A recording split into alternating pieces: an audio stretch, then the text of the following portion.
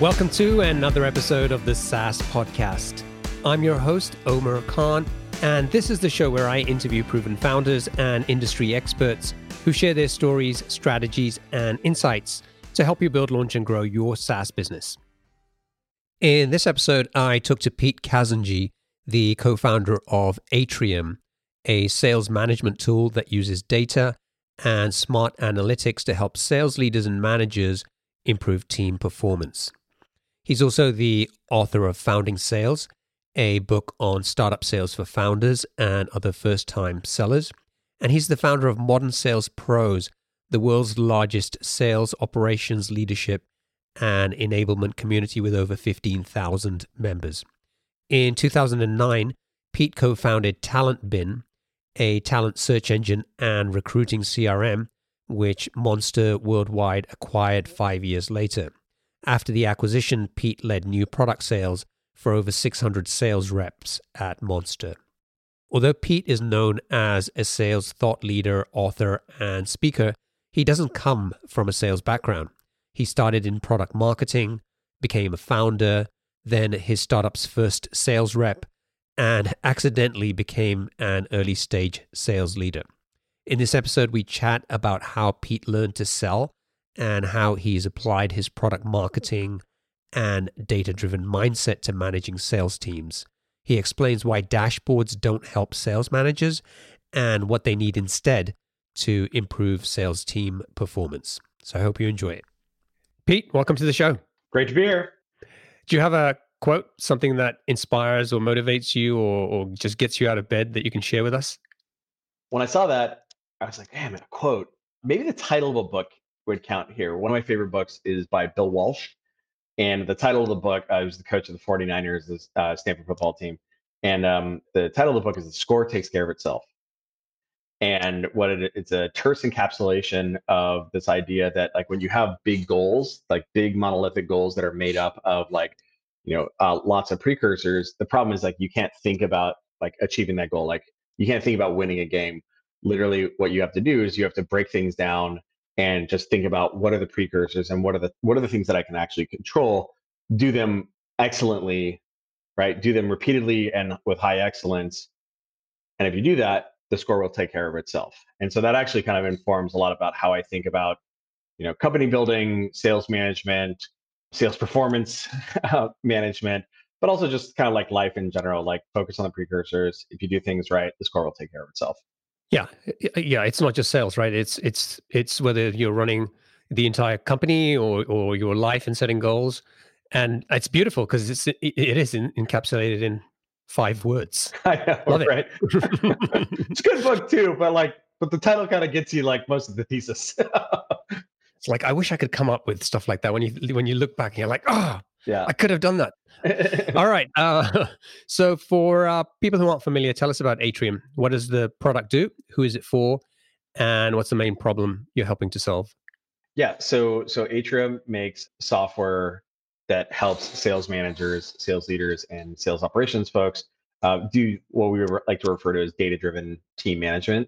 Essentially bring data and analytics into the tactical day-to-day management of SDRs, AEs, AMs, CSMs. And essentially what the software does is it instruments the kind of the meat and potatoes, the core KPIs that are important for SDRs, AEs, AMs, CSMs. It instruments those KPIs and importantly monitors them as well, kind of the way that like we all would do if we were trying to like stare at a bunch of graphs. But it turns out that humans are really bad at staring at a bunch of graphs and we don't like to do it. And so computers are really good at that. And so as a result, if you can have computers paying attention to these metrics for you and giving you the answers, managers can spend more of their time coaching and managing and fixing problems as opposed to trying to like search them out. Great. Before we get into how you came up with the idea or how you and your founders came up with the idea, let's talk a little bit about your background. Sure. I think that's kind of relevant and important here. Yeah. So give us a kind of a quick overview of that. Yeah, for sure. So my background's actually a little funny, right? Because I'm well known in the software industry, in the SaaS community as a sales thought leader, sales author, speaker, et cetera. But I actually don't have a background in sales historically. I started my career in product marketing and product management at a company called VMware way back in the day. And so when I started my last software company, TalentBin, really had this kind of recognition that so TalentBin was a recruiting software company that was a pivot out of a prior company, and so we pivoted from a B2C idea to a B2B idea, which essentially was just like LinkedIn Recruiter for the entire internet, talent search, and kind of like lightweight talent marketing automation. And so what we realized is somebody had to sell it, or else the company would go out of business. And given the fact that the company was like 6 people at the time, this is my co-founder who's led our product efforts and probably like 5 engineers. Is like, all right, cool. Well, like you're the only one who like your job is to sell this. And so what I did was I was our first sales rep, our first sales manager, and then eventually a sales leader. And so through that process, really kind of came to derive my philosophy on modern sales management, which then when the company was acquired by Monster Worldwide in 2014, I kind of brought to Monster, where I went from running a 20-person sales organization at TalentBin. Then I was responsible for new product sales at a 1,000-person sales organization at Monster. And so for folks who are probably familiar with Monster, or maybe not familiar with Monster because it eventually got acquired by Ronstadt as kind of a legacy, kind of declining prior kind of like hegemon. Monster was, a very old school sales organization that really struggled with data-driven sales management. And I kind of struggled with their struggles associated with data-driven sales management because I was coming from my experience at TalentBin, where I was like, I got this whole place tricked out. I got like everything's instrumented. I know what everyone's doing. Like that, like nothing surprises us. This is just a factory that we have completely tricked out and instrumented. And what I kind of came to realize was that the way that we were running the organization at TalentBin was kind of like in the future, if you will, and that it was very challenging for most organizations to use data to manage the day to day, and that it seemed like there was a market opportunity making that way easier. What was the main reason why you took on sales to start with? I mean, I know somebody needed to go out and sell, but why you? And how did you go about learning? Because this was like something pretty new to you, right? Yeah, for sure. So probably a really big contributor to that was we were a portfolio company of the investors First Round Capital, which I'm sure you and probably your audience is very familiar with. And so First Round Capital, they have an internal kind of like Stack Overflow, if you will, like a community, a question and answer community. And so when we first started trying to figure out like how we were going to take this TalentBin thing to market, we had done like our customer development, we had done interviews with like recruiters and so on and so forth in order to figure out like what the pain points were and then kind of like form some hypotheses around fitting technology in order to solve those. And then so we're at this kind of juncture where it's like, okay, well now we need to like start selling this thing and like, you know, asking for money for it in exchange for the value that it delivers. And so when I started doing that research, and there were a couple of things. One was, ask folks like, well, what's the right way of going about this? And some other kind of more senior founders in the First Round Capital portfolio were very helpful there. So like Angus Davis at the time, he's now a general partner at Foundation Capital. He was running Upserve, or I think it was called Swipely back in the time. Sean Black, who was one of the heads of sales at Trulia way back in the day, he was running a company called Crunched. And their recommendation was that it was important to kind of sell initially yourself. The other thing too was that we had a board member, a gentleman named Paul Lee. He's an investor. He was an investor at Lightbank. He now runs a fund called builders.vc, I think is the name of it, in Chicago. He's a great guy. And we were having this board meeting where we were talking about like hiring a head of sales. And this is a little bit after I had like come up my initial reps. And Paul and we were talking about where we were going to potentially hire a sales leader from. And we only had 2 AEs at the time. And Paul kind of like took a step back and he's like, why don't you just keep doing this? Because you're doing a good job at it. And it seems like a high risk proposition to like hand off, like change horses in the middle of the river. And we're like, okay, fair point. Fair point. Let's consider that. And so that's kind of where that came from. So I think in short, the notion of a founder having to do this themselves to start kind of like was pointed in the direction of some of the existing founders who had previously done it. Unfortunately, there wasn't a lot of documentation on it, and this is why I ended up writing the book that I wrote on. And then similarly, after kind of initially doing that selling, the notion of at least proving it out more before you then hand it off to a professional manager was something that like we kind of converged on in board discussions. So let's talk about Atrium. Mhm. You launched the business in 2016. Yep. Where did the idea come from?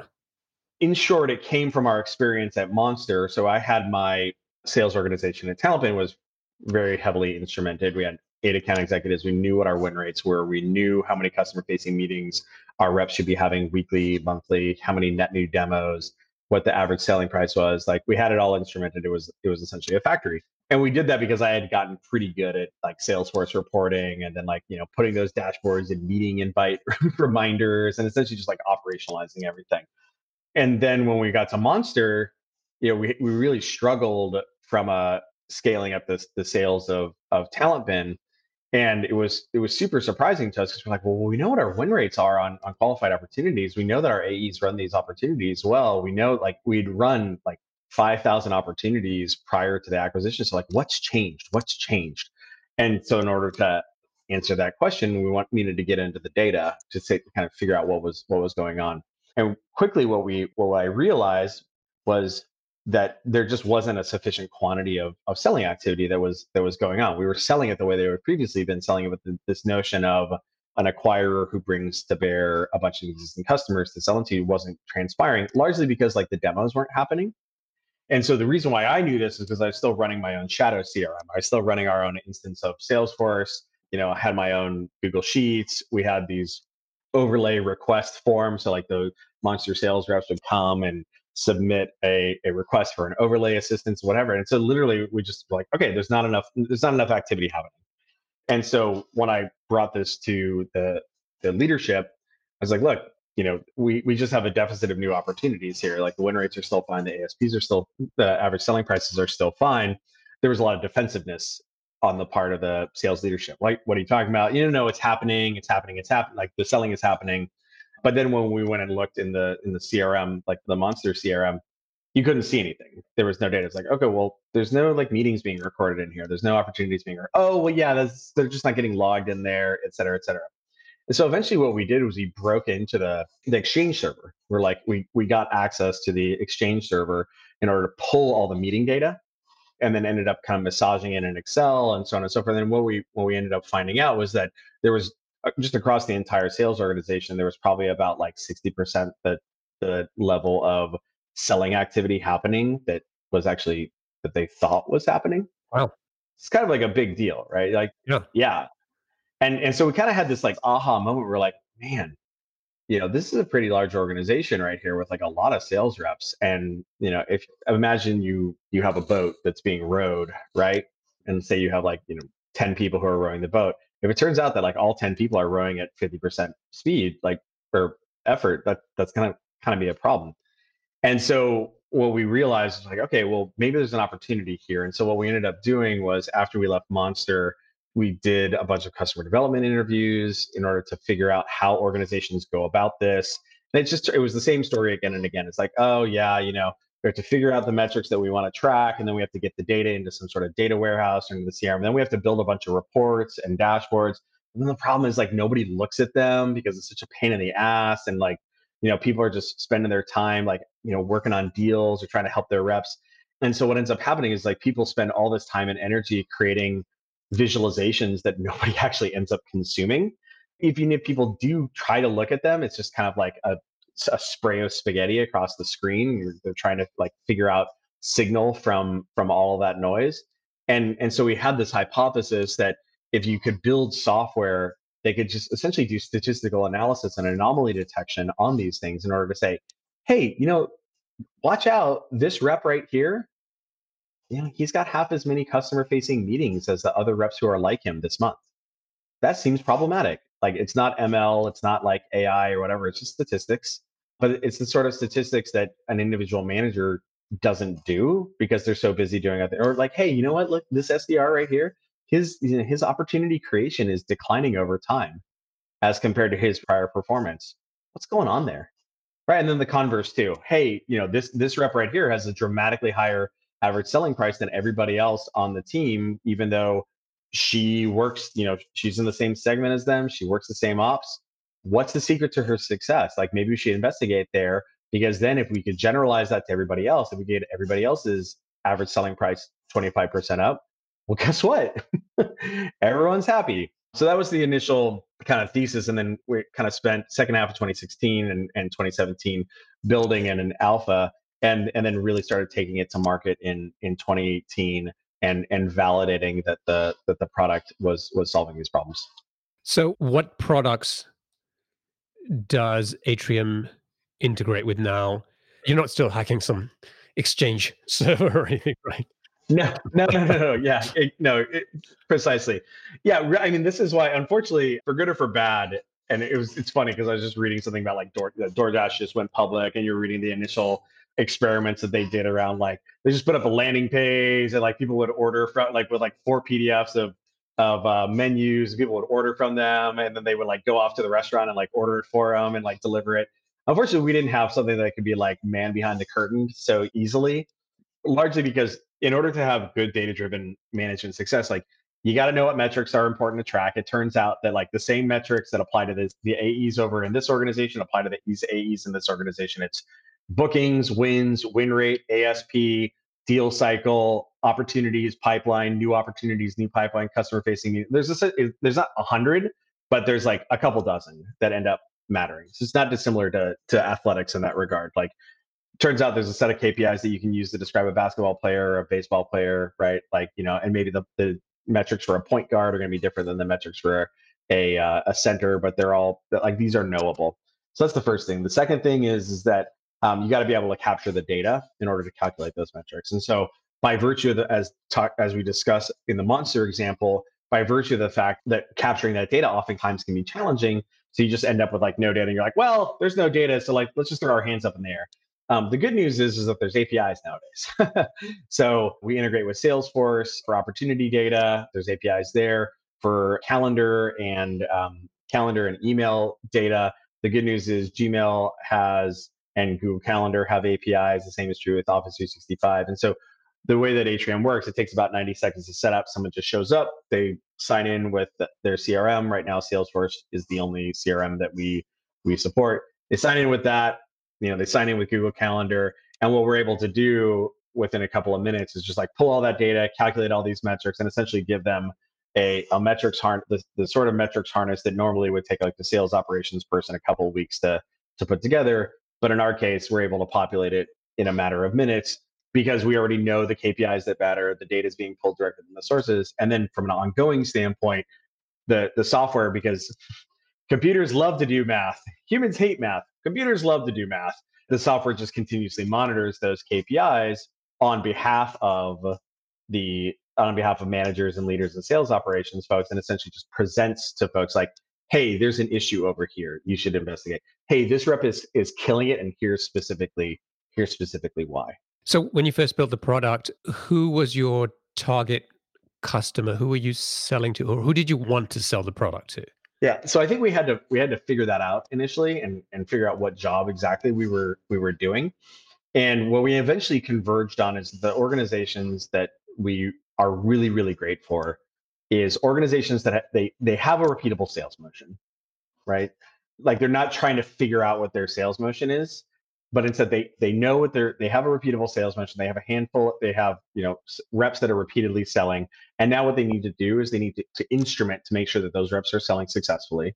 And then as they bring new reps on, they need to make sure that those folks are ramping into band and being successful. And so what those organizations, we have this internal nomenclature of tier 1, tier 2, tier 3, and tier 4. Tier 1 organizations are those who don't have any sales operations in place. Usually what that means is that there's less than 10 account executives. Usually those organizations, they're not necessarily an amazing fit for Atrium because oftentimes they actually don't have a repeatable sales motion. When an organization actually gets to the point where they're starting to add a sales operations person, it's usually like tier 2, that's when they're like, okay, look, it's time for us to start systematizing. Like we know what the repeatable sales motion looks like. We have an idea of how many first meetings our reps should be having a week or month. We know how many opportunities they should be managing.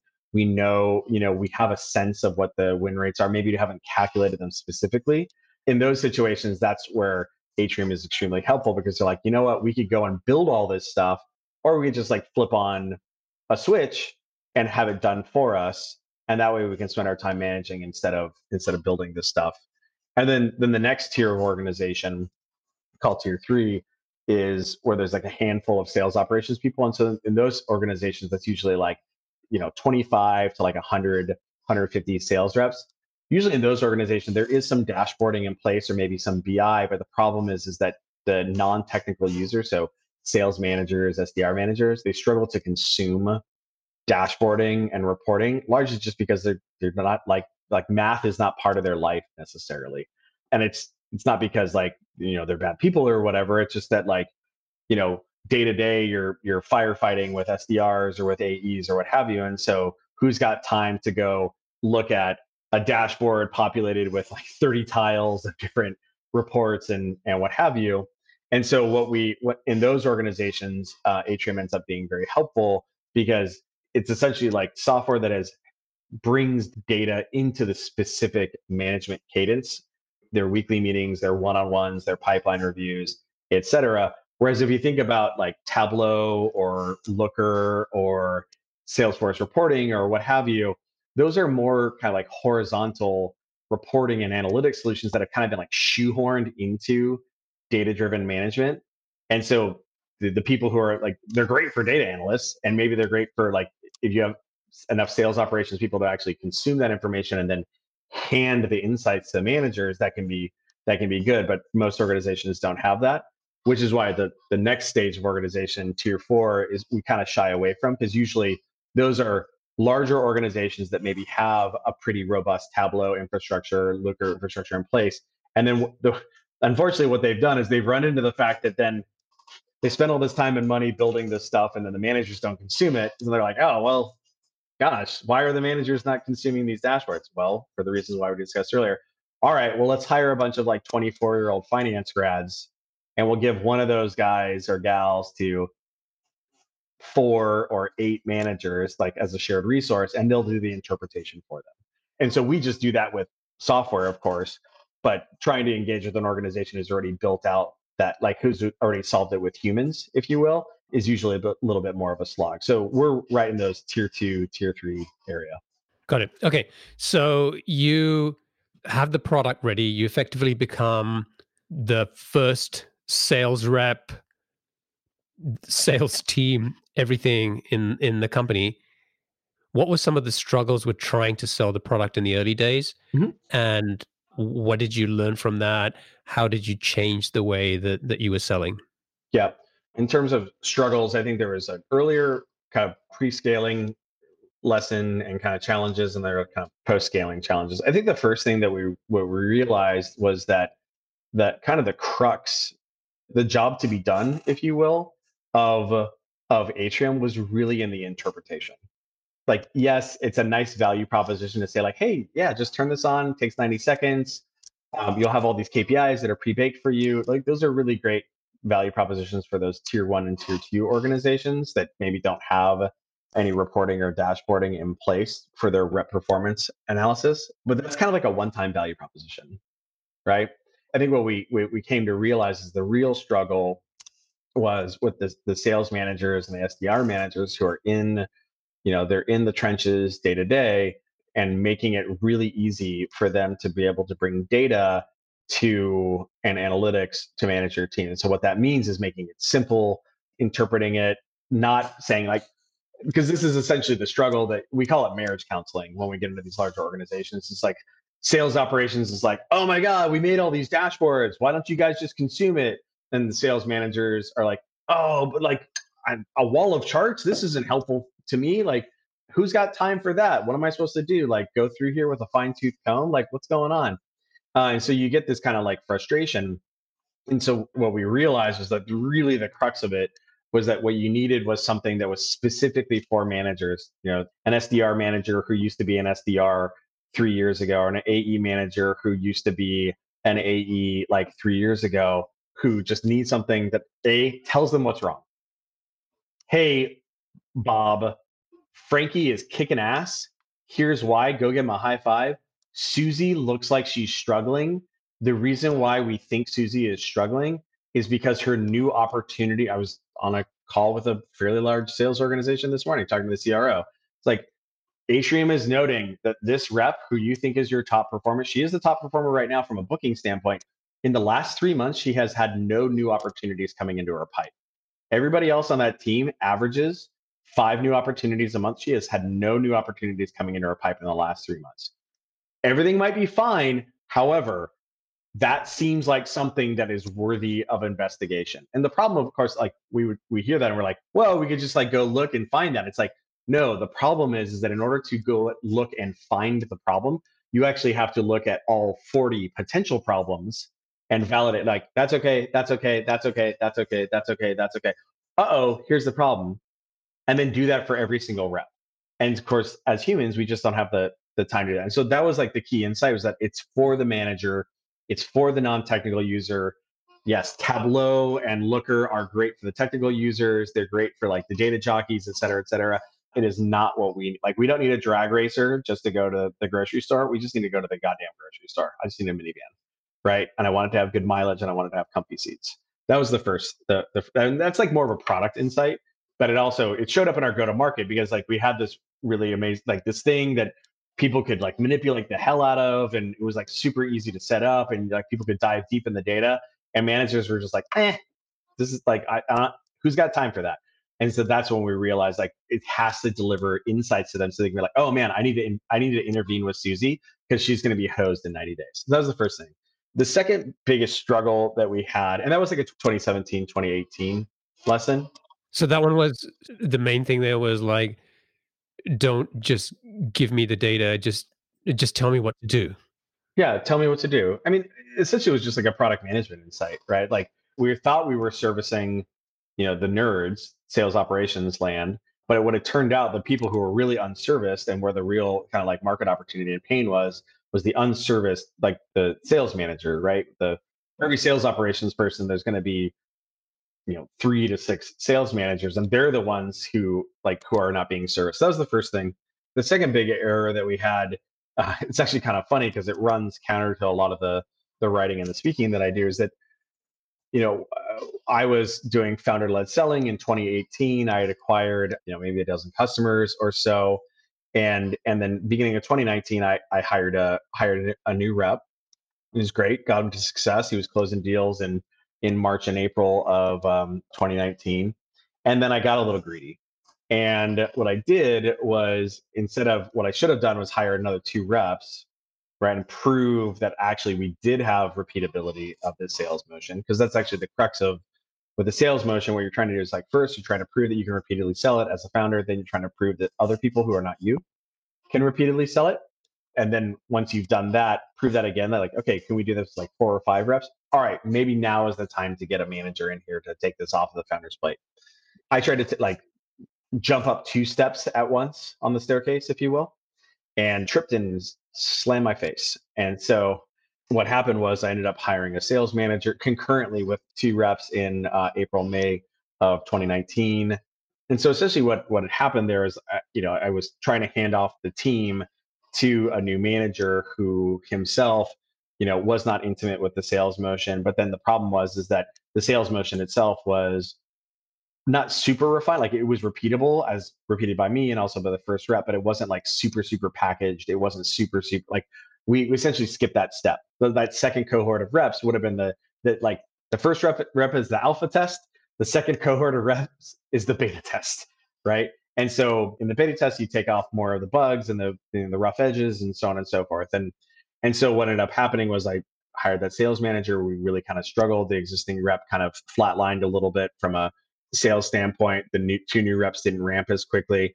To our credit, Atrium indicated to us that there were problems. Like, oh, hey, like these That's reps funny. you used to have. Yeah, I know, it's super meta. With these reps who used to have like way higher win rates, and it's deteriorating. And so the good news is that like, I kind of re-intervened 3 months in and was like, okay, cool. I've been too distant on this, and like got back in the weeds again. And what was good about that is that then come September, October, November, December, the first rep got back into band. The new reps got into band as well. They ramped back up. And so we were really humming come January and February. And then a pandemic happened. But like that was really the big head fake, was essentially abstracting too early, if you will, which is funny because this is one of the things that I warn about in my book, Founding Sales, on the book I wrote on sales for founders, and also in a lot of the speaking that I did. But I think that like we made a calculated risk. We took a bet and ended up not working out. But the good news is that like because we knew it was a bet, we had our eyes on it, right? And so we only lost like 3 or 4 months versus if we had been like, all right, cool, like this is the way to going about it, and potentially like wasted 6 months, 9 months, 12 months. So wish it could have been better, but at least we only lost like 3, 4, 5 months. So I'm sure that that's not an uncommon situation that a lot of companies get into. So if somebody is struggling with that right now, where maybe they have hired a couple of salespeople and are struggling to make that transition, or are studying founder-led sales and want to move over, what are some insights, some advice you could give them to sort of think about how to get there? And I know that we can't go into a lot of detail, and I'm asking you to basically give a lot of information very, very concisely. And we will cover this in more detail when we do the next interview and we talk about the founding sales in the book. But just in terms of giving some people some food for thought, what would you say? Yeah. So we talk about this in the book, and then also there's a presentation that I give a lot called Founder-Led Selling and startup sales maturity stages. And I think that the key insight there is that there are steps, right? There are steps in a process. And at each step, there are things that you should be focused on and things that you should not be focused on. And if you focus on things that are appropriate for a later step too early, prematurely, kind of like I did, abstracting into a manager, you're potentially in for trouble. So in your example there, if you have somebody who's successfully founder selling and they're struggling to transition that, or like to prove that somebody else who's not them can repeatedly sell this. Well, the important things there is like your job at that point is actually not selling anymore. Your job is actually proving that abstraction for like the engineers who are listening. It's like, oh, well, it runs on my machine. It's like, well, too bad, right? Like you got to figure out why it's not running on somebody else's machine, or like, when you go to push the prod, like why does it break there? Like that's literally your job right there, is proving that abstraction. And it's tough because you obviously want to continue to acquire customers as an individual, and like you might take a revenue hit there, but the only way that you're going to get to scale is to prove that you can abstract that out, because the way that you scale up a sales organization is abstracting that out to many sales reps. So the first step there is proving that that can run on something that's not your local, if you will. And then in the second example, handing it off to somebody else, it's again just kind of very much focusing on that. If there's a struggle in handing that off to another leader, the question then is like, okay, well, is it sufficiently packaged, right? Or does it just live in your brain? Does it live in your brain and it lives in the brains of the two reps? Okay, well then that's probably going to be pretty challenging for a manager to come in and understand the sales process, unless you're going to have him run a bunch of opportunities himself, and maybe that takes 3 months or 6 months. So have you packaged the sales motion? Are the slides all there? Are the processes there? Like, do you have essentially like a PRD, or do you have a Google document of like the different stages? Do you have a lucid chart of like what the decision tree in your sales process is? Oh, if you don't, okay, well that would probably maybe indicate why somebody would be struggling in ingesting this and then using your recipe, if you will, to then bake more of these cakes. So those are like two things that kind of pop to mind there. But really the important thing is like, what stage are you at, and like what are the things that we need to do at this stage in order for us to get to set us up for success for the next stage. Do you find that that's an easy thing for many founders to be able to do? Because I'm sort of just thinking this through, that on the one hand, a lot of founders may not necessarily be comfortable with sales in the first place. Mm-hmm. And it's something that they have to learn, just like you did. Mm-hmm. But then there's, even if you are really good at sales, you need a different mindset to be able to actually package it up and systemize what you're doing. And Yeah. do you see that is a struggle for most people, or is it just more about once they can see how to do it, it becomes easier, or is it really about mindset as well?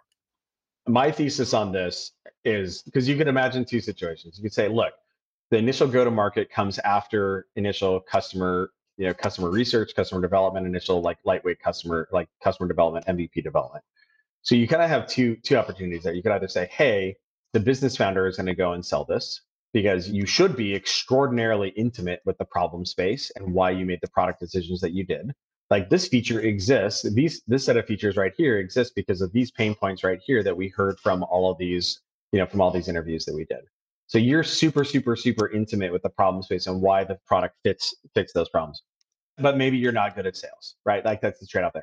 Or what you could do is you could hire a salesperson who does have selling experience, but is not intimate with the problem space and is not intimate with how the product fits those problems. And so early on for those first, like the claim I advance is that for those first 10, 20, 30 customers, that it is easier and higher, it is a higher probability of success for that person who is super intimate with the problem space and the reason why the product was developed the way that it was, to learn to grow some sales muscles than it is to try to abstract that expertise into somebody else. That's the initial thing. And then also if you think about it from a product development standpoint, early on, like the product's not going to totally fit the market and hit the mark. And so having somebody, if the seller has some product acumen, you're gonna say, oh yeah, you know what? Like this is bouncing off of these people in a bad way because it's missing XYZ. Kind of like the thing I was telling you earlier about our key insight. We're like, man, this is really not about like, being a better, geek data tool for sales operations to nerd out on. As much as we'd like to do that, this is really about the managers. And so every time we like get this in front of managers, they're just like, yeah, there's just like, too much here. Can this just tell me the answer? Right? Like that's a product and so like that feedback loop essentially of like incremental feature collection and like user data collection or user story collection is something that is going to be better done by the founder. And I think that's the initial claim. Then the next thing would be, okay, well then is it like super hard in order to learn how to do just MVP selling?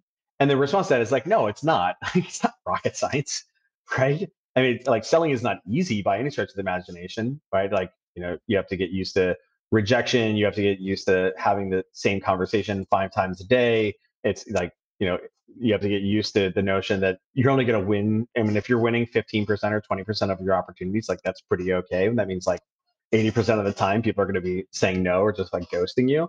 That's just new. That's a new skill and a new mindset, but it's totally learnable. It's totally learnable. And that's kind of the crux of like my book is that this is something that you can learn. Now, you shouldn't then full time it. Be like, all right, cool. Like now I'm a seller and I'm going to be a sales leader for forever because that's actually going to be a gate on your growth of the organization. But at least like having minimum sufficiency selling capacity really is a superpower for founders for the reason why we discussed earlier. So tell us a little bit about the book.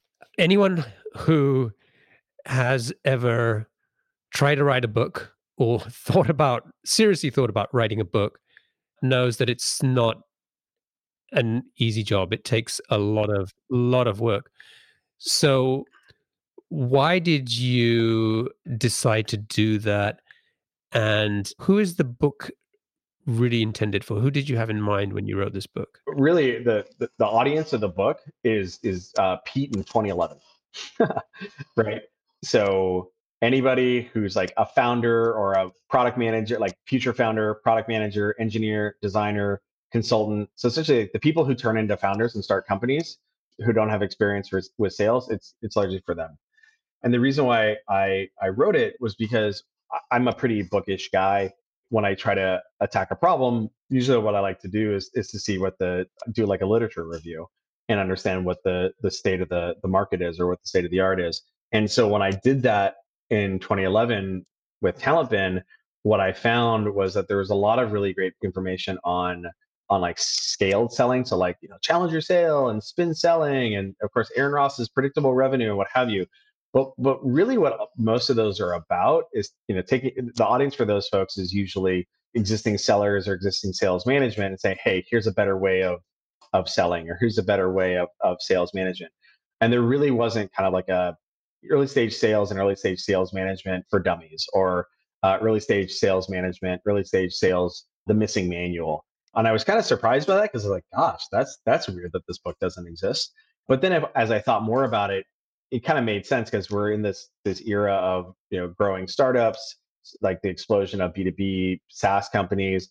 And so only now, like previously, you didn't really have a lot of 30-year-olds or like late 20 somethings or what have you saying like, all right, cool, I'm starting a company, I need to learn how to sell, right? And so it made sense that we're at that moment. And so I was like, all right, well, company had been acquired. I was kind of in the right place at the right time. And I said to myself, well, I'm probably in a good position to write this, so I should just do that. And so the book is, I think people go to foundingsales.com to check out the book, and it's sold through Holloway, right? Is that how it works? So the entire book is available online. So you can just go to foundingsales.com. That's actually, I'm a big fan of like using hypertext for content like this because you can search it, you can send links around to people, etc. So the book is available at foundingsales.com if you want to read it in a browser. We also have, you can buy the hard copy as well, just links off to a Shopify store there as well. And then, yeah, if you want to buy a Kindle copy or a PDF, Holloway has that as well. But yeah, I mean, it's a great resource. Since we got the physical books live in September. It's actually kind of funny because like the digital book had been around for a while, but people they love themselves some paperbacks. So we've seen some really great feedback. I hadn't really thought about the fact that product managers and engineers would be so into it, but I have some kind of clever stuff set up when we get a new order. It hits Clearbit to enrich the email address and kind of see what their title is and their company and so on and so forth. And I thought it was primarily going to be founders, but I'm seeing like a ton of like product managers and engineers and designers buying the book, which in retrospect makes a lot of sense. It's like, oh yeah, these are people who are going to start their own company, so makes sense. Or they're having to sell internally, et cetera. So I'm really happy with the reception we've seen so far. Yeah, and I think, I mean, what I loved about when I came across the book was that it is how I would think about modern sales. I don't know, I don't know how I would define that, but to me, coming from a product and a technical background, there's something about it that clicks. And I think maybe that's why you're also seeing more product managers and people like that sort of connecting with that. Sure. Yeah, for sure. I mean, it's like the docs, right? Like, it's like, RTFM. Go read the docs. Read RTFM. It's kind of like, all right, cool. Well, like here's the manual. Let's read it. Yeah. Good. And we're gonna go into that and do a deep dive. But for now, let's wrap up, and I'm going to go into the lightning round. So I've got 7 quick fire questions for you. Mm-hmm. Are you ready to go? Let's do it. All right. What's the best piece of business advice you've ever received? As relates to startups, I think the Steve Blank, Eric Ries insight of startups are not small big companies, but instead they are focused on detecting a problem in the market and fitting a solution to that. And like without that, you don't become a big company. I think that's one of the most impactful things, most impactful insights when I think about early stage companies. What book would you recommend to our audience and why? Well, aside from Founding Sales, one of my favorite books. So I already talked about Bill Walsh's The Score Takes Care of Itself.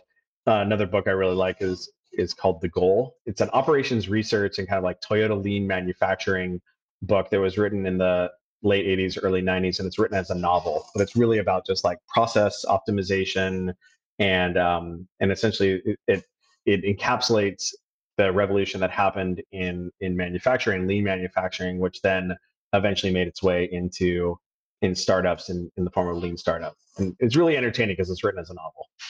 What's one attribute or characteristic in your mind of a successful founder? I'm sure this is the thing that everybody says, but I think grit is the most important thing because it just turns out that things take like way, way, way longer than you think. And you just have to get really good at, all right, well, here's another unpleasant thing that I have to go and do, whether it's like selling or data cleaning or what have you. So I guess I'm just going to get to it. Yeah. And even more great if you're the guy who's doing the selling and hearing no every day as well, right? That's yeah, for sure. What's one of your favorite personal productivity tools or habits? I'm a big fan of just really great calendar management. I know the calendar is not like a whizzy productivity tool, but one of the things that I tell my sales reps all the time is that calendar is destiny. So if you don't make space on the calendar to like do tasks, for instance, or if you don't, if you have your sales meetings and you're back to back on them, but you don't block sufficient time after a sales meeting to execute your follow-up and your action items, and you don't block sufficient time ahead of a sales meeting in order to prepare, in order to really execute the hell out of that sales meeting, you're going to have problems. So just getting really good at calendar management and it is, I think, a productivity superpower. What's a new or crazy business idea you'd love to pursue if you had the extra time? As if I have extra time. One of the things that my co-founder and I were toying around with like way back in the day after we started. So after this conference we went to with TalentBin to the HR Tech conference, we had this huge backlog of email. And it was in Las Vegas, and we needed a place to go work on email and we wanted to watch football at the same time. So we went to Buffalo Wild Wings. And it was the first time we'd ever gone to Buffalo Wild Wings. So like, this place is amazing. Oh my God. Right. I mean, maybe a little chintzy, like, maybe a little like déclassé or what have you, but like so great, strong Wi-Fi, good power access. And then of course, like lots of football and lots of spin. And we were like, man, what would this look like what would the upmarket version of this be? What would like the Tesla version of this be as opposed to the Prius? So who knows? Maybe after Atrium goes public, I'll go back and I'll work on an upmarket version of Buffalo Wild Wings. There you go. What's an interesting or fun fact about you that most people don't know? I think the thing that people probably don't know is that I don't have a background in sales. And before 8 years ago or 9 years ago when I started doing it through TalentBin, because most people come to sales through they graduate from college, they become an SDR, then become an AE, they become a sales manager, sales leader, et cetera, et cetera. And so this notion of somebody who was a product marketer or product manager who that now is a sales operations and leadership expert and thought leader is kind of like, interesting. What's one of your most important passions outside of your work? I would say especially with the pandemic, I think I have a 3-year-old son, and it's just been really amazing to be able to spend more time with him as a result of working from home.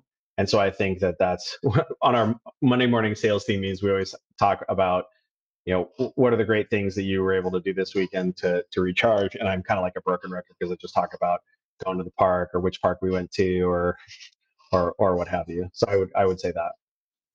Awesome. Pete, thank you for joining me and sharing the story of Atrium and some of the lessons you've learned along the way as you've gone through this transformation into the world of sales. Yeah.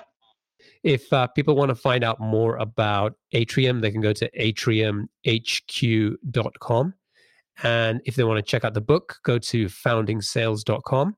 If folks want to get in touch with you, what's the best way for them to do that? They just find me on LinkedIn, find me on Twitter. I'm the only Pete Kazanjy in the world, as far as I can tell. In the world. Okay. Well, we'll include links to those in the show notes, just in case there's another Pete Kazanjy out there. Yeah. All right. Cool. Thank you. It's been a pleasure. And we'll be chatting soon and doing a deep dive into the book. Wonderful. Awesome. Take care. All the best.